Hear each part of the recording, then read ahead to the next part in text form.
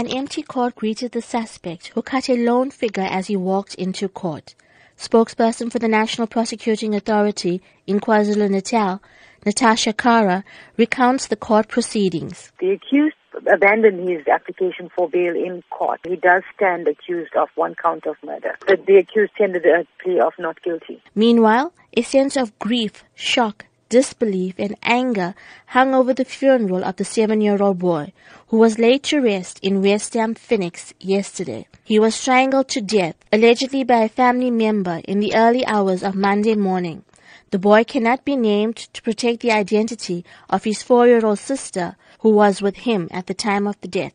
The child's maternal uncle, Lenny Mudley, says the entire family is in mourning and unable to express their grief at the tragic death.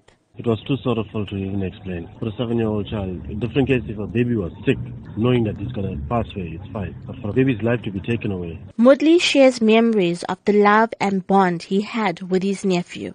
Oh, he was excited for this weekend. We were going to go and get Nando's. Every time his mom tells Leniana is coming, he's excited because I always take them everywhere. Wherever they want to go, I'll take them. To the beach, pool. The suspect's brother, Raveen Kuber, says he is unable to accept the tragedy his family is going through. He says if his brother is guilty, he should serve his time. Still can't get over this. Still can't get over it. What I feel, he must serve his time for what he has done as a brother. I'm so heartbroken because one girl is left. Imagine how she's going to feel when she's growing up. He's my bro, but I'm against it for what he did.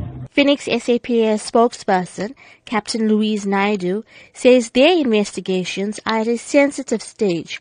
She explains how police made the arrest.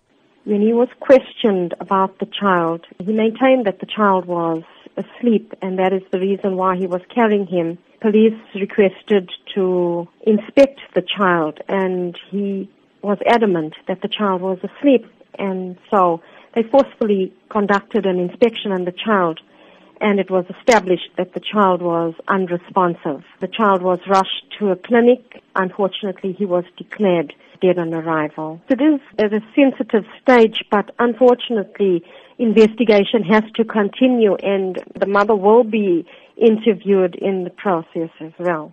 Meanwhile, clinical psychologist Dr. Sharona Rawat says there will certainly be long-term implications for the 4-year-old girl who allegedly witnessed the incident. Sometimes it may not show up initially, but over time it can show up. And basically you're looking at behavior changes, you're looking at problems with trust. Children of that age, they often feel that they are responsible for what happens in their lives. They feel that they have a hand in it.